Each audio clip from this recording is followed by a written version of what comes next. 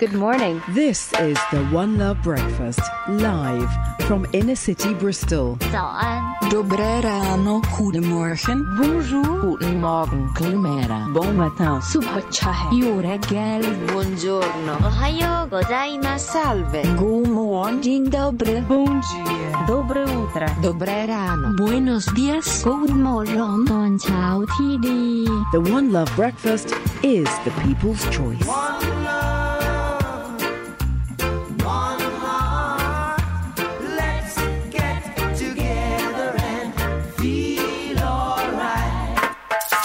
One Love Breakfast. Right, you're going to have no backing music, no songs. We're just going to have the young man sat opposite me. Why are you laughing? That's already a lie. Hey! That's Ofcom. Paris Troy, good morning. Good morning, sir. How are you? I'm really, really well. And I've been looking forward to this. I have as well. It's a pleasure. It's a real pleasure and lovely to be here. Oh, good. It really is. Now we're going to find out so much about you today because literally you're there. You're going to be exposed. We're going to talk about you, but in a lovely way. Okay. We have a section that's called Extraordinary People that we run every so often, and we've had some amazing people like Roy Hackett, who founded Carnival. He's 90 years of age. Jasper Thompson, who did the whole Help for Homeless thing. We've had MPs in. We play no music. We just literally talk and find out about you. So welcome. I'm sure there will be quite a few new listeners to BCFM saying, he's back on the radio. And I've been looking at some of the social media where people have said, I'm switching off that station. I'm not listening anymore because you guys aren't on there. But we won't start there. Okay. Up until... When did Heart Breakfast Show Bristol and the local one stop? So the local one ended on the 31st of May. So Okay. Friday the 31st of May was our very last show. Yeah. And then that was it. And so they made some changes. And from the following Monday, bang, it was a brand new show. It's a national show. National show network sort of coming from London. Okay. Yeah. Well, we'll talk about that later if you want to. But I want to start at the beginning. So for me... Growing up, I mean, I've done this show, I think, for nearly 7 or 8 years, but I don't work every day, and I remember back in the day, it was Bush, Troy and Paulina, then Ed, Troy and Paulina. That's right. Heart Breakfast, a heritage brand, a show that, literally hundreds of thousands of people would tune into every single morning. Yeah. And for so many, no matter... what show you listen to in the mornings, whether it used to be Moylesy on Radio 1 years back or whoever it was, it's part of our daily routine and very, very close to us. Yes, absolutely, So we'll talk about radio in a bit. I want to start from the beginning. I can't promise this is going to be very exciting for your listeners, Pat, I've got to say. It's going to be very, because you realise it or not, and possibly... Well, maybe with Ed, I don't know. Paulina's kind of like the kind of Miss Showbiz. So when she's out and about, kind of everyone knows, that's Paulina, everyone knows. The famous one. Everyone can hear her coming before she comes. Exactly. And sometimes if she don't want to talk to you, she'll just look the other way and walk. Whereas with you, so many people, I've not met one person that says, that Troy, he's horrible. That Paris Troy, he's horrible. Oh, get out of here. No. Yeah. You've always got time for people. You'll always smile. You'll always say hello, even if you don't know them. Well, that's very kind to say. So you're pretty kind of cool and approachable in that way. So I want to know, where were you born? I don't need to know the year, but where were you born? And tell me about kind of early years for you. So I was born in Cyprus. Mum Welsh. Dad, Greek Cypriot. Yeah. And I was born in Nicosia, which is the capital. Yeah. And I spent the first 20 years of my life in Cyprus. So I did all my schooling there. I went to an international school in Cyprus. Both my parents were teachers, sports teachers, PE teachers, and they taught me as well, which was occasionally awkward. But yeah, I did all of my schooling there. And I did my national service. So I did my A-levels in Cyprus. Yeah. I did my compulsory national service in the army for 2 years between the ages of 18 and 20. And then when I was 20, I came to Bristol Uni to study, and I studied law. And the plan was always, once I studied and finished and graduated, to go back to Cyprus, maybe open a little beachside cafe and sell small bowls of olives and feta cheese, and live the good life. But I ended up kind of falling in love with radio Yeah. in a kind of a weird way, curveball way, never expected it. Okay. And Stop there. yes. Because I want to know about life in Cyprus. So I've been. So my brother, my eldest brother, was in the forces. So I was lucky enough to spend quite a bit of time back and forth in Cyprus, Yeah. and we even managed to travel across the border Yeah. into Turkish Cyprus, reading all the signs and all the stuff that Yeah, yeah. each side had accused each other of. And here in Bristol, I've spent lots of time with kind of our Greek Cypriot friends and family. So know a little bit. Yeah. And the first thing is that how was it for you growing up? So you were there till you were 20. Yeah. An international school, so not necessarily a typical upbringing of a young Cypriot boy because you had Welsh mum. Yeah, I had Welsh mum, so it was a bilingual household, and mum spoke English to me in the house, dad spoke Greek. So I was lucky enough to learn both languages fluently. But yeah, I did go to an international school, but there were Cypriots there as well, and Greeks who I spoke Greek to, and there were people from Europe, and there were English people as well. All the kids that I grew up with in my neighbourhood, all the kids that I go Yeah. out and play on the street with, they were all Greek and Cypriot. So I had a really kind of privileged, lucky upbringing in the sense that I had a little bit best of both worlds. Sure. And I remember growing up, even food-wise, you know, I'd sort of go out with my dad and we maybe have a souvlaki and a kebab, you know, a typical sort of and then I'd go home on a Sunday and my mum would be cooking like a shepherd's pie. Yeah. So I had that kind of mix. weird mix of cultures. You know that thing that people say. So you're saying sport and stuff. So Cyprus were playing. I'm not going to ask you who you'd support if Cyprus were playing Wales, but if Cyprus were playing England at the time, you know, maybe when you were 14 and 15 in a sports scene, was it mixed for you? I'd always support Cyprus, so Yeah. always Cyprus first. And then if Wales were playing, then it would be Wales. Yeah. And England would weirdly, I don't have any English blood in me. Right. So I don't have any kind of affiliation to supporting England when they. Yeah. I mean, you know, when they go to a World Cup or the World Cup cricket that's on at the moment, Yeah. you're always there. But my sporting affiliations were always Cyprus first, and then Wales. And because both of my parents were really sporty and loved their sport and still do, even in their mid-80s. Really? That sporting kind of thing still goes on. Tell me a little bit about mum and dad. Maybe start with mum. Tell me about Well, mum. mum, I mean, I think they're listening in now. They're kind of... they said Good morning. Tuning in. Good morning to my mum, Glenys. Yeah, so my mum from Newport in South Wales. Yeah. Sort of, you know, big family, 3 brothers, 3 sisters, and her dad, my granddad, was sort of big in the unions. He was the mayor of Newport at one point as well. Oh, gosh. And so, yeah, and she grew up in Newport, had never left Newport before meeting my dad at Teacher Training College in Portsmouth. Okay. And she'd never left Newport. And she went over to Cyprus with my dad on the day that they got married in this country. She went over to Cyprus to be with my dad. Wow. But yeah, my mum's a PE teacher and a sports coach, and you know, absolutely. I mean, love my parents to bits. You know, love the parents. I mean, most important people of the 3 or 4 most important people in the world to me. Okay. So that's my mum, basically, from Wales. And I'm really, really proud of my Welsh heritage. I'm very close to it. Obviously, we're very close to Newport and Wales now. How patriotic is mum? When she was in Cyprus, she sort of lost her connections a little bit because she lived in Cyprus with my dad from about 1955-ish or so. And they've recently moved back to England about 5-6 years ago. Okay.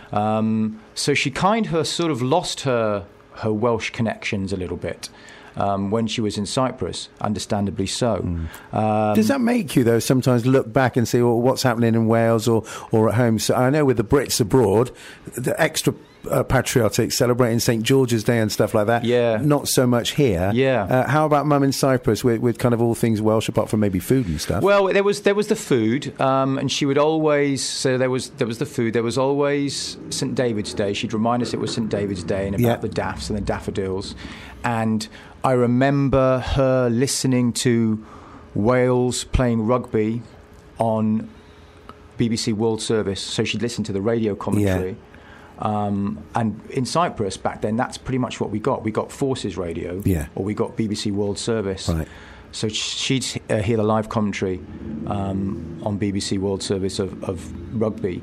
And there'd be occasional references to, like, you know, Welsh icons like Tom Jones, things like that. But apart from that, I think because she was so far away from Wales, and bearing in mind back in the 50s, 60s, travel wasn't as it is now. You know, Cyprus was still this sort of quite exotic place that people didn't really go to, and people really didn't know where it was. And back then, I think Cyprus was considered a bit third world. And I remember my mum telling me that her mum and dad and her family were really worried about her going to live in Cyprus. Yeah. You know, did they have sort of running water, and what was it all like there? Lots of ignorance about things not English. Yes. Yeah. But always very proud of her Welsh heritage. And since she's come back, 5 or 6 years ago, we've been going to visit her family in Wales much more regularly. She's been catching up with them and reconnecting with them. Yeah. And that's been really lovely to see, because in turn it means that I've got to know more about them, and you've been able to reconnect, more about it as well. Of course. Wow. Which is lovely. So a massive step then, going to move to Cyprus with Dad. And tell us about Dad. About Dad. Wow. Well, my dad, Dagis, Greek Cypriot, 86 now, and still, fit as a fiddle, and fit of mind as well. And so he is retired now. He was a sports teacher, PE teacher, taught English as well. He was a deputy headmaster. And he was born in Cyprus in a tiny little village in the foothills of the Cypriot Mountains. Yeah. And he was the eldest of 5 brothers. They were a poor family. We're talking a Cypriot village here. Yeah. And he was the eldest, so I think he probably got a lot of the family budget to go and study. Right. So he was the first one. Yeah. And he was always very bookish, my dad. He was into his books and reading and education. And where did that come from, do you think? Do you know what? It's weird. I don't know. I don't know how because none of his other brothers, he's a family of 5 brothers, have sort of gone that way. Because some might have looked at a completely different way of life about how they saw their future. Yes. And someone, say like your dad then, if it was bookish, is kind of like already planning future of I actually want to do more than just what's expected. Yeah. He loved reading. Yeah. He loved reading the old Raymond Chandler sort of film noir type books, those sort of things. Yeah. And he loved going to the cinema to watch English films at the cinema. And he always had an interest in books and reading and poetry and words. Even to this day, he's always quoting philosophers or if he ever gives me a birthday card or a Christmas card, there'll always be a quote. Some kind of one-line word of wit or wisdom that he's found, that he loves his quotes. Did he encourage you to read? Very much so, yeah. I mean, the fact that they were both teachers, my parents, meant that, naturally, both myself and my sister, who's older, we were, we always worked hard, we were studied hard, we were encouraged to work hard. He was quite a strict Victorian type dad, my dad. Funny that. I was going to ask you about that, like my dad too. Yeah. He was sort of both at home and at school. He had a reputation for being a disciplinarian. Yeah. And he would be old school. So if you forgot to do your homework, he'd make you write up your homework 50 times. I mean, the old-fashioned lines. Yeah. I've done them. and at home he was a man of very few words. My dad. He's always been quiet. That typical sort of Greek Cypriot alpha male. I'm not going to show anything. Yeah. But was he a hugger? Because the thing is, my dad never was. My dad's 89 now, and I hug him more now, and I have in the last 15, 20 years than I ever did as a child. Pat, it's so funny that you say that. That's exactly what's happened to me as well. He was never a hugger. Yeah. We were never let's go and sit and have a nice man-to-man chat. Us neither. When I was a kid, emotional, in touch. We never spoke about girlfriends or that sort of stuff. Yeah, I did with my mum, not with my dad. Yeah, exactly. Dad was never like that. And we had occasional moments with my dad. We used to we go to a football game every weekend, supporting our local Cypriot football team. and that would be the moment where we'd walk into the stadium and you'd have a little chat with me. Who were they, by the way? There's probably people listening now. Well, they were Olympiakos Lefkosias. Yes. So that's Olympiakos of Nicosia, because there's an Olympiakos who plays in Greece. That's right. But Olympiakos of Nicosia, wow. playing green and black. Big up to Olympiakos of Nicosia. Boom, we just got promoted as well into the first division in Cyprus. So it's crazy times, Pat. Wow. But those were the moments where I'd have a little chat with my dad, or maybe if we were sort of playing a game of backgammon, tavoli as they call it in Cyprus, we'd play our backgammon and we'd have a little bit of a chat there, and he'd say, "Oh, how are things at school, Paris?" And I'd say, they're okay, Dad. Okay. Everything okay? Yes, Dad, yes, everything's fine. And that would be the extent of our sort of connection. So he was always like that. Man of few words, and he never sort of shouted at home. Maybe he didn't need to. He didn't really need to. Because I think I'd never wanted to disappoint him, because I knew my mum would sort of have a go. She was much more sort of temperamental, much more emotional. And my dad would just sort of sit back and look at me. I don't know, is that similar with your... Very similar. I don't know if it's that sort of heritage thing. I don't know if it's a cultural thing as well. I know it's funny because I look at some of our... when I meet some of the parents of my friends from Cyprus, and I look and I think, wow...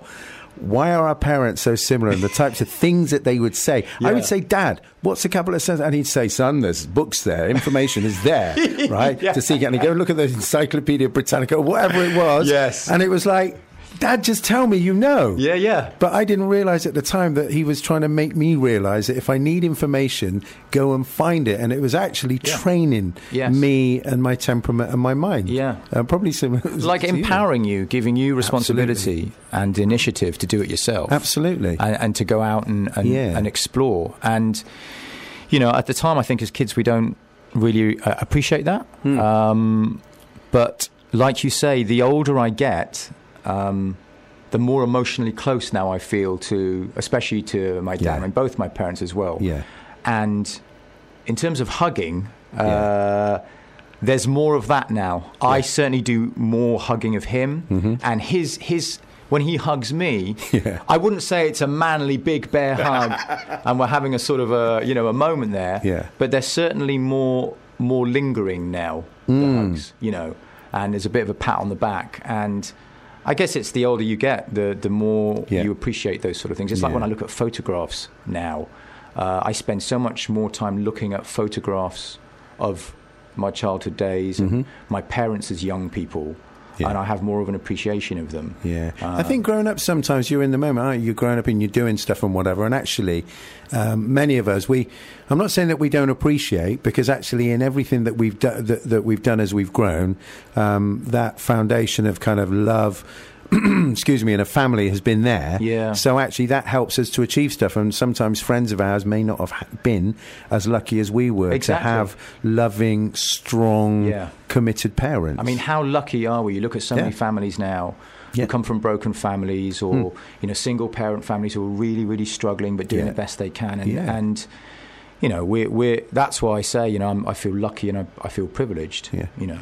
So as you, Mum and Dad, and your sister? Yeah, my sister Rachel, 7 years older. Okay. And she was. And how was that growing up? Were you guys competitive? Was she bossy? Was it? How was the relationship? Do you know? I feel sorry for my sister because she was growing up one of the shyest people you could ever meet. Right.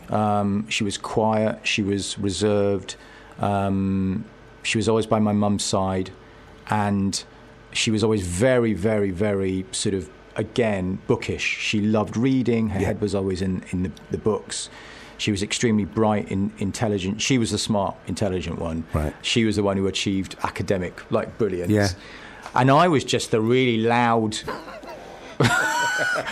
kid, shouting, play acting, performing, jumping around, being a bit of an idiot. I was out on the streets kicking a ball about. I was super active, and poor her, she was always assigned the task of having to entertain me or play with me or do something with me, and all she wanted to do was go and read her, Jane Austen books or Right. whatever.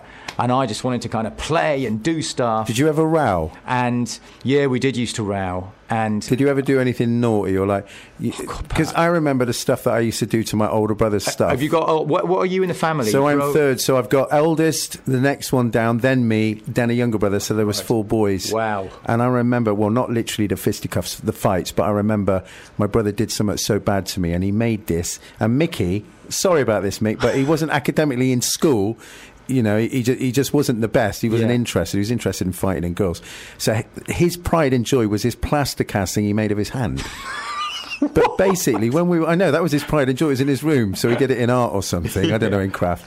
And he punched me and nicked me ciggies when I was 14 or something.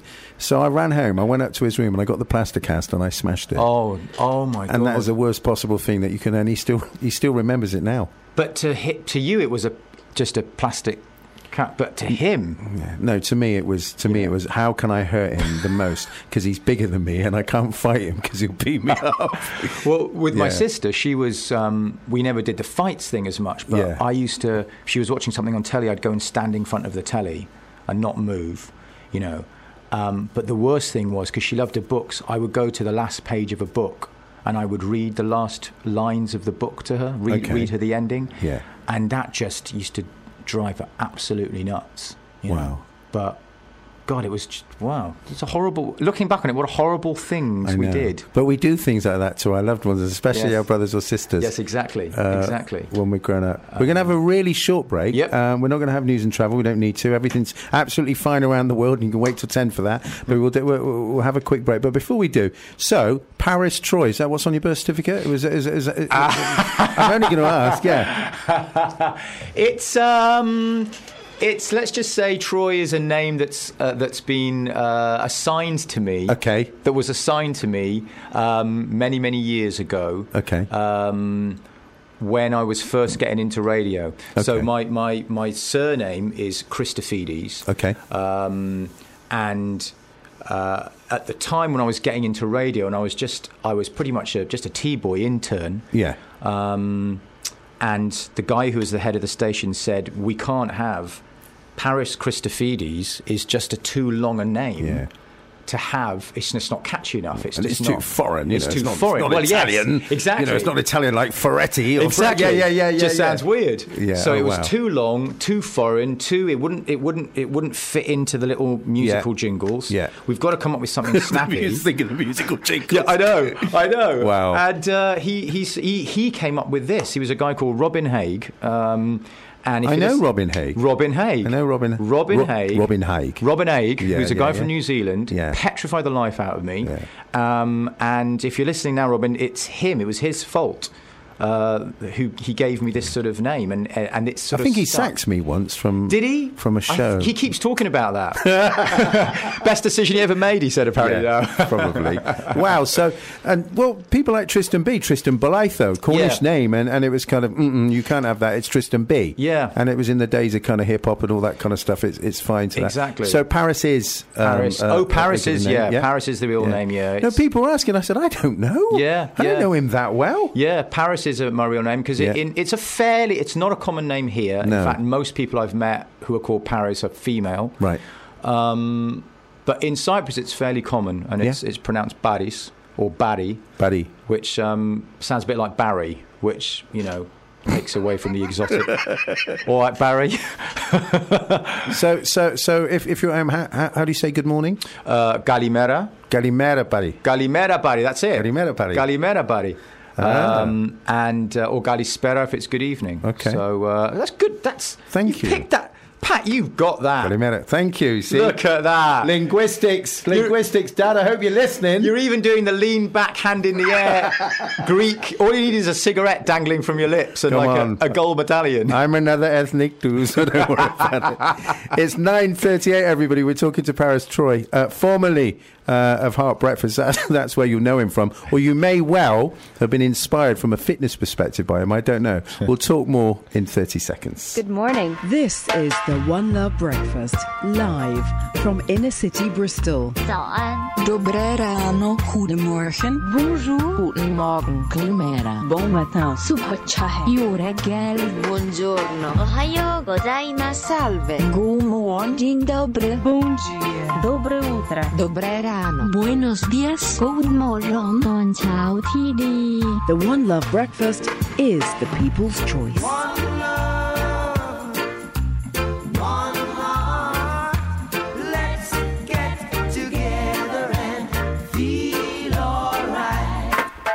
The One Love Breakfast. Welcome back. It is BCFM Radio 93.2. We're online via Pirate Nation and Radio WSM and all those thingies that I completely forget about how you can tune in via. Is it smart speakers and, tune in radio and all that stuff as well. However you're listening, wherever you're listening, good morning and welcome. Really honoured and really pleased to have. And anyone that knows me well, Pat doesn't always say that. Sometimes I just have guests that are thrown on me. This is a guest that I asked for, that I really wanted to talk to, is Paris Troy, broadcaster right across the southwest. We've spoken. Welcome back, by the way, after our little break. Thanks, Pat. So we've spoken from birth, and about your Greek Cypriot and Welsh heritage and living in Cyprus up till 20, and also spoken a little bit about what life was like. You went to an international school that would have given you, I guess, a different perspective on the world, Yes.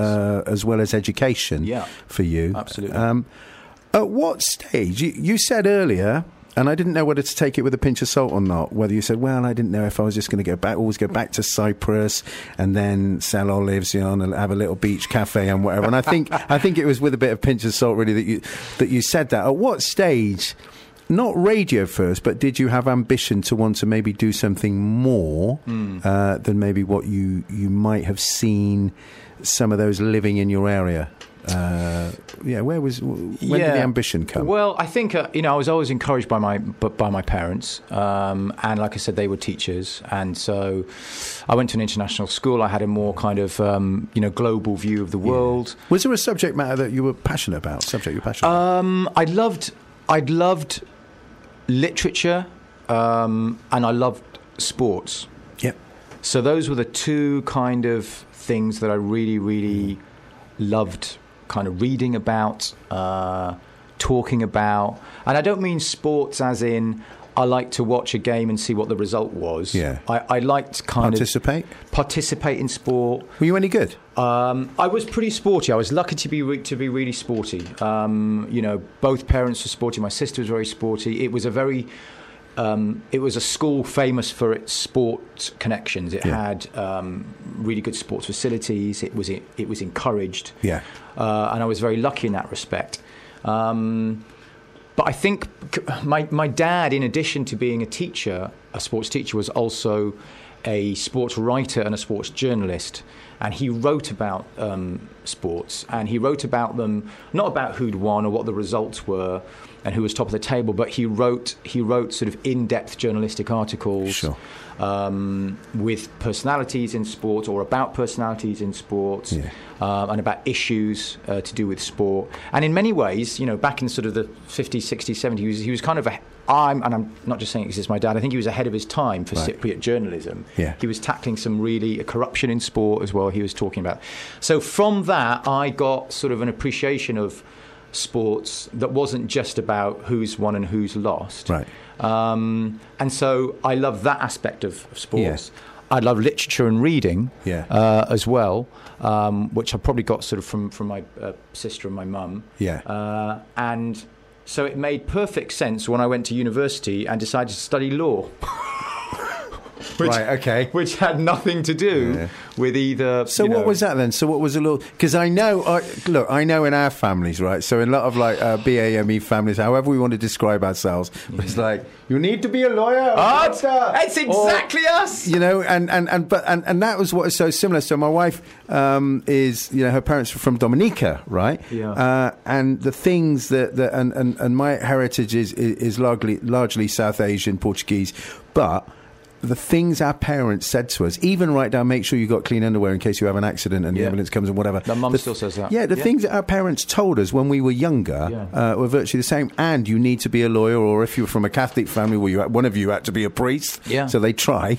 So it was the same kind of messages being given to us, wasn't it? It was exactly the same. So in Cyprus, when you were growing up, you were either going to be, and you were going to be a lawyer, an accountant, or a doctor. Yeah. One of these three things.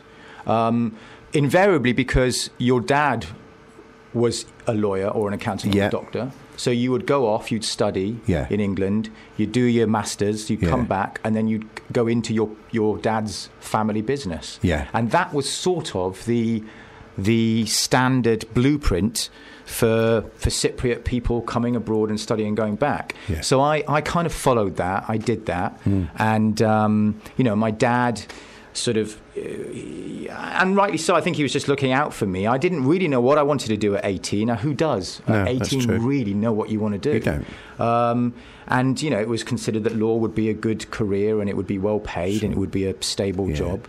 And so you came to uni here in Bristol? Came to Bristol Uni, did my law degree, and then sort of just discovered that halfway through, and even saying this, I know I'm still a little bit disappointing, especially my dad, but sort of discovered halfway through that I just knew didn't want to be a lawyer. Right.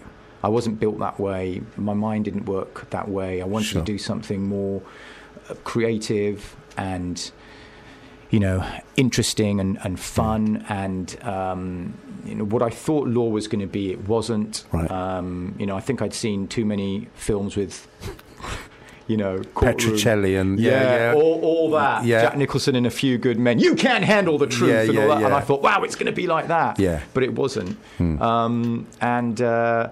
So I sort of, I just gradually lost interest, and I finished my degree. I got my degree and everything. Yeah. I was going to ask if you completed. So you did complete it. Yeah. So technically, I can, and I think my dad still, for a long time, hoped that I would go back to Cyprus, become a shipping lawyer.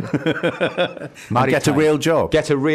Yeah. Instead of standing around talking on the radio, which was just unheard of. So how did you fall into this? So you completed your degree. Yeah. But knowing in your heart, listen, this isn't me. Yeah. It's not what I wanted to do. So what was the next...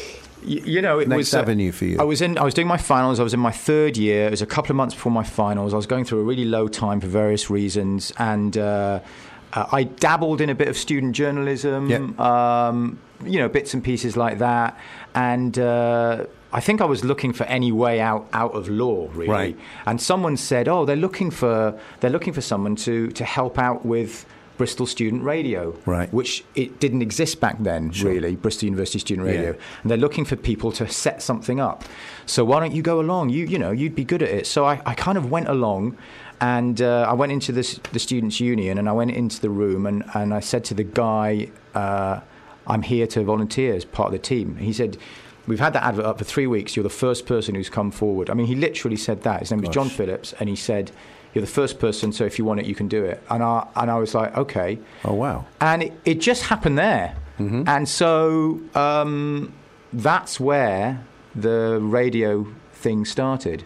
So it started there. So if you were a fly on the wall then, at that moment, and someone to say, just write a little paragraph, or even if things like Tinder or whatever it is was around then, and someone had to write a little paragraph, what kind of guy were you at that age? So you'd walk into the room and someone was describing it. How would you describe yourself now looking back? I unsure of myself. Right. A little bit lost. Yeah. Outwardly really, really confident and bolshy, and chatty, but inwardly really, really insecure. Right. And do you reckon all of us radio presenters are like that? Do you know what? Inwardly, do you reckon that's a thing? I think we are. I think we are. I think it's all. A lot of it is show, and that's natural because you're with people, you know, and a lot of people are natural storytellers and tell stories, but inside. It's like comedians, isn't it? What they say about comedians are the saddest people in the world. Yeah. Were you kind of in your group? Were you kind of? Did you knock around with loads of people? You were a bit of a loner. Were you?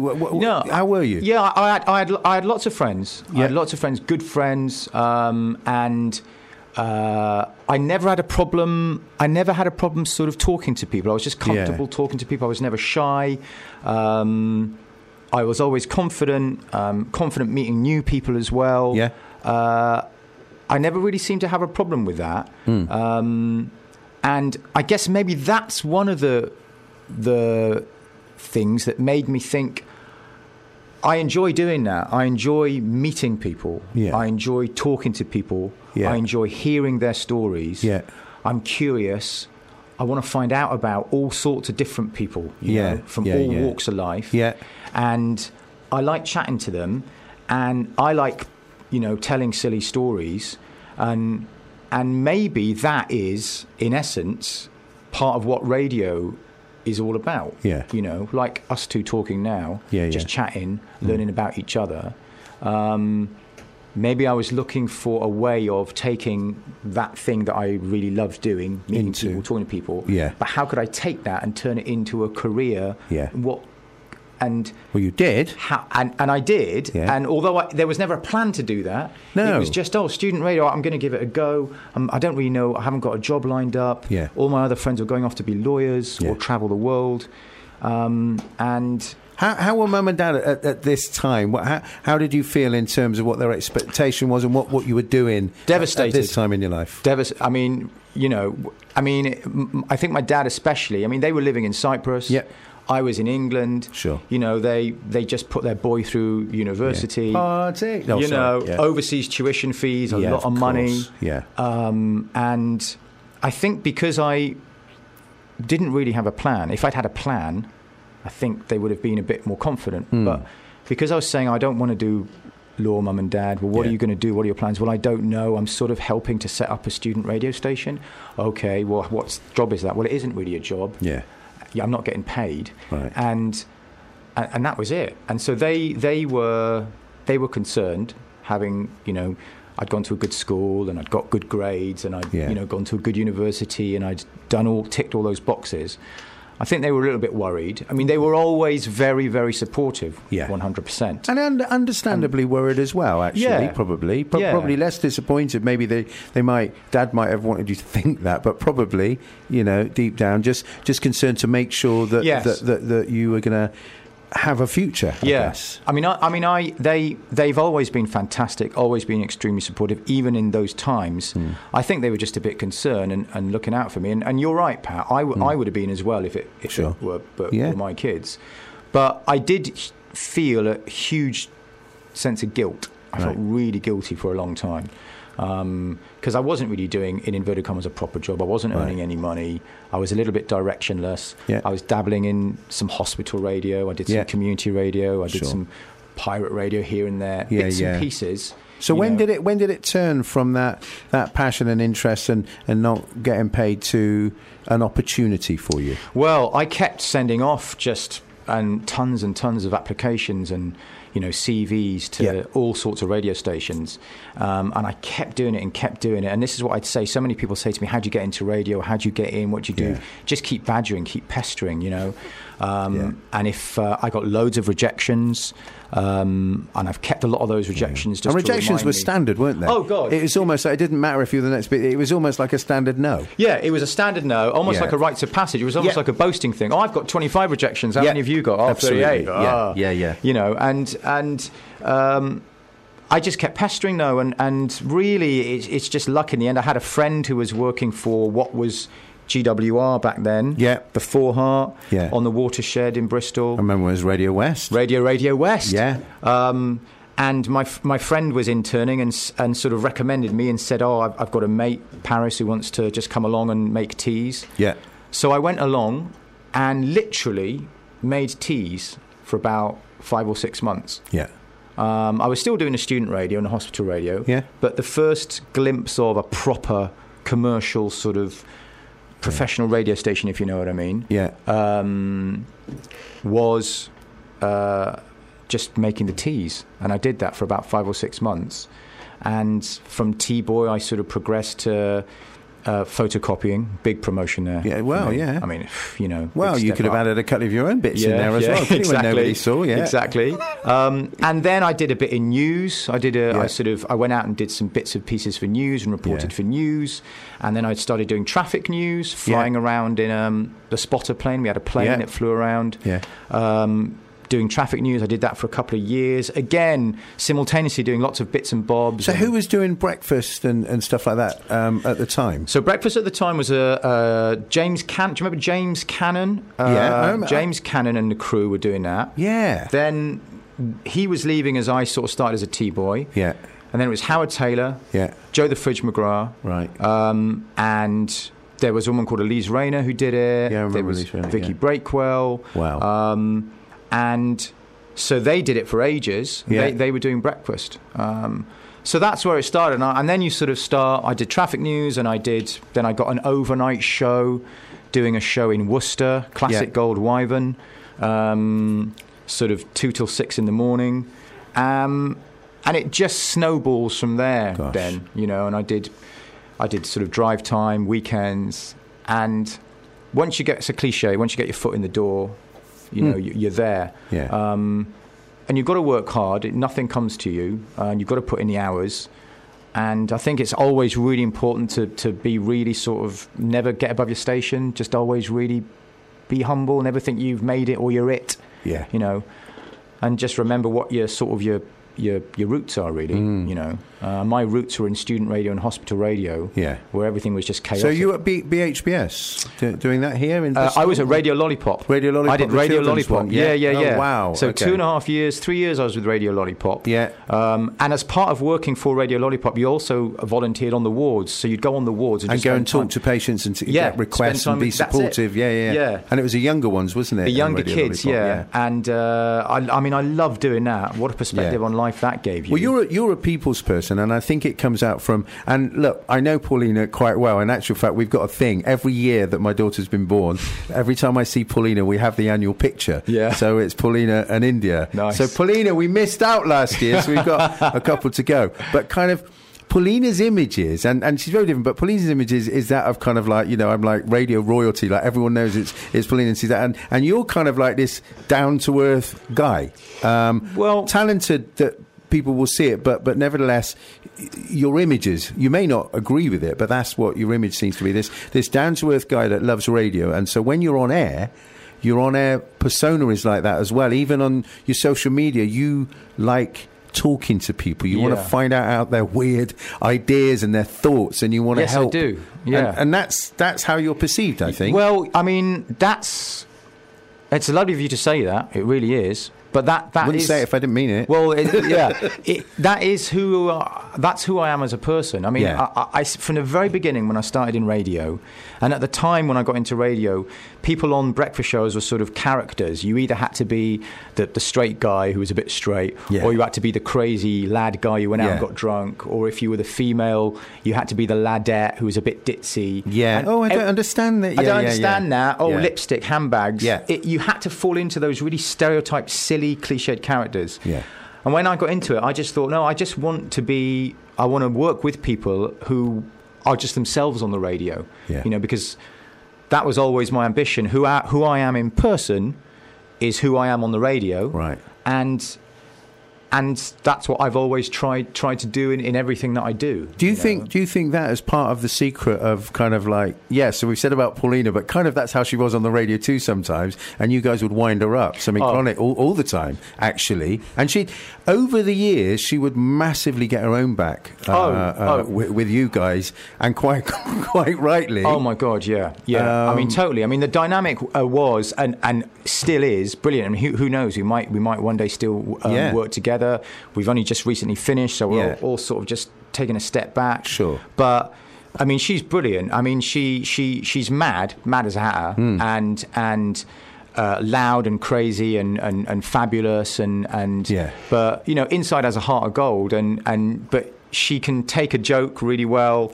And she can also give back as well. So we had this wonderful sort of dynamic of she was always sort of our slightly older, I'm going to say slightly older, because this is a really sensitive topic. Stop it.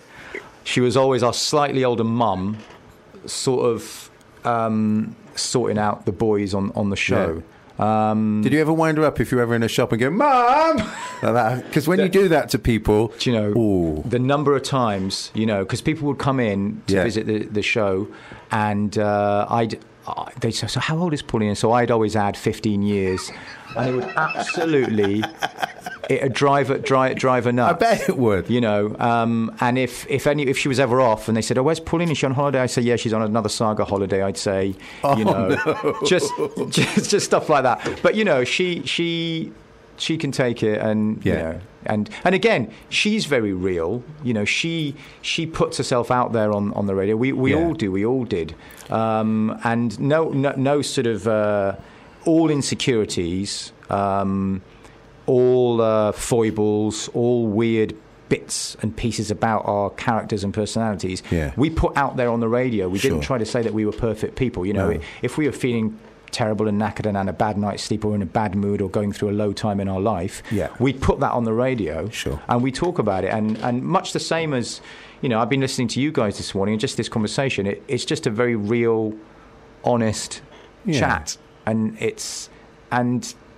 at the end of the day, radio should just be that. I think so, and I think it's about choice. So when we launched, you know, stations like yourselves, you know, Heart, whether it was the BBC, Breeze, whoever it was, our idea was say, look, we need to be different. There's no point. What is the point in trying to launch something and say, let's be the new, you know, Ed, Troy and Pauline or whatever, or let's be the new Downsy or whoever it was. We just needed to be us. So we saw a gap, actually, with Bristol's ever-changing demographic and saying, do you know what? We need something that kind of incorporates everybody, that does the serious issues, but can also take the mickey, laugh and have fun. So it was in a way, it was a compliment to you guys, because it was almost like trying to take some of those best elements of what you have, and guess what? Do it as volunteers, as a team. But you know what you guys have done brilliantly is you've evolved as Bristol's evolved. You've embraced Bristol's changes, because Bristol's different from what it was 5, 10, 15 years ago. Absolutely. I mean, massively. Yeah. And you've evolved and embraced those changes and reflect them. And some other radio stations, and I'm going to say, you know, and Heart as well, because of we were working in commercial radio and therefore had certain commercial restrictions and parameters within which we had to work. We didn't always have the freedom to kind of reflect that. And you do. I mean, just listening this morning, you had Miss Lawrence, who's a sort of I don't know if she's a teacher. She felt like a headmistress. Yeah, she does. You know, and you had 2 kids from a school as well, all with different viewpoints, different ages, all with their different reflections on life, and that is. That's a lovely way to do things, because a lot of radio stations don't have the freedom to do that. No. And in many ways, when I come back to a radio station like this, it takes me back to my roots, where student radio, hospital radio, community radio, you didn't have those restrictions. You could be yourself more. You could just talk with no fear. Still being professional. And this is quite rare. So normally, you know, Monday at this time, we're still playing tunes, having a bit of fun, you know, a bit of back-in music under music beds, ads and news and stuff. But every so often, what we've realised, and this will be, we'll load it up on iTunes as a podcast as well. People will be able to hear this again, because as you've realised, more and more, when I go to the gym now, right, you don't notice, but I do. I listen to podcasts. I'm listening to Tim Lovejoy at the moment. And I'm not even listening to music. No. I want to hear about other people. I'm fascinated about other people's life stories. What people have to say. Yeah. I mean, it's extraordinary that we've sat here for almost an hour. Yeah, we got two and a bit minutes. With no music. Yeah. And that's something I could...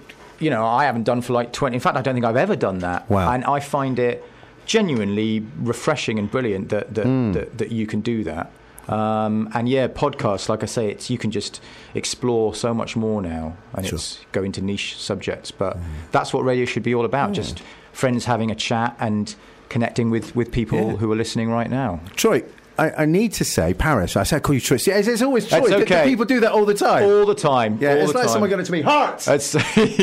But Paris, I'm sure you realise, whatever radio stations people listen to, what a massive, massive, massive influence you guys have had, not just on Bristol, but the South West in terms of your show. And at the end of May, it stopped because radio is, as we were saying on the phone the other day, radio it's a hard and harsh business, and maybe that will happen again with you guys, but actually there's been an amazing legacy. And for me, and honestly, there are some people say, Pat, do you want to have so-and-so on as a guest? I go, no thanks. Some people I wouldn't want on as a guest, but you guys seem to have had a really positive effect, a sense of fun, but also realness for your audience, which I thank you for. Well, thank you. I mean, it's lovely of you to say that. The response from people after we finished was just amazing. I've seen, more than what I thought it was going to be. I think when you broadcast for so many years, we did that show for almost 17 years. Yeah. You're kind of a little bit in a bubble. You just do the show. You do it to the best of your abilities. You're having a chat with friends at the end of the day. Friends being the listeners.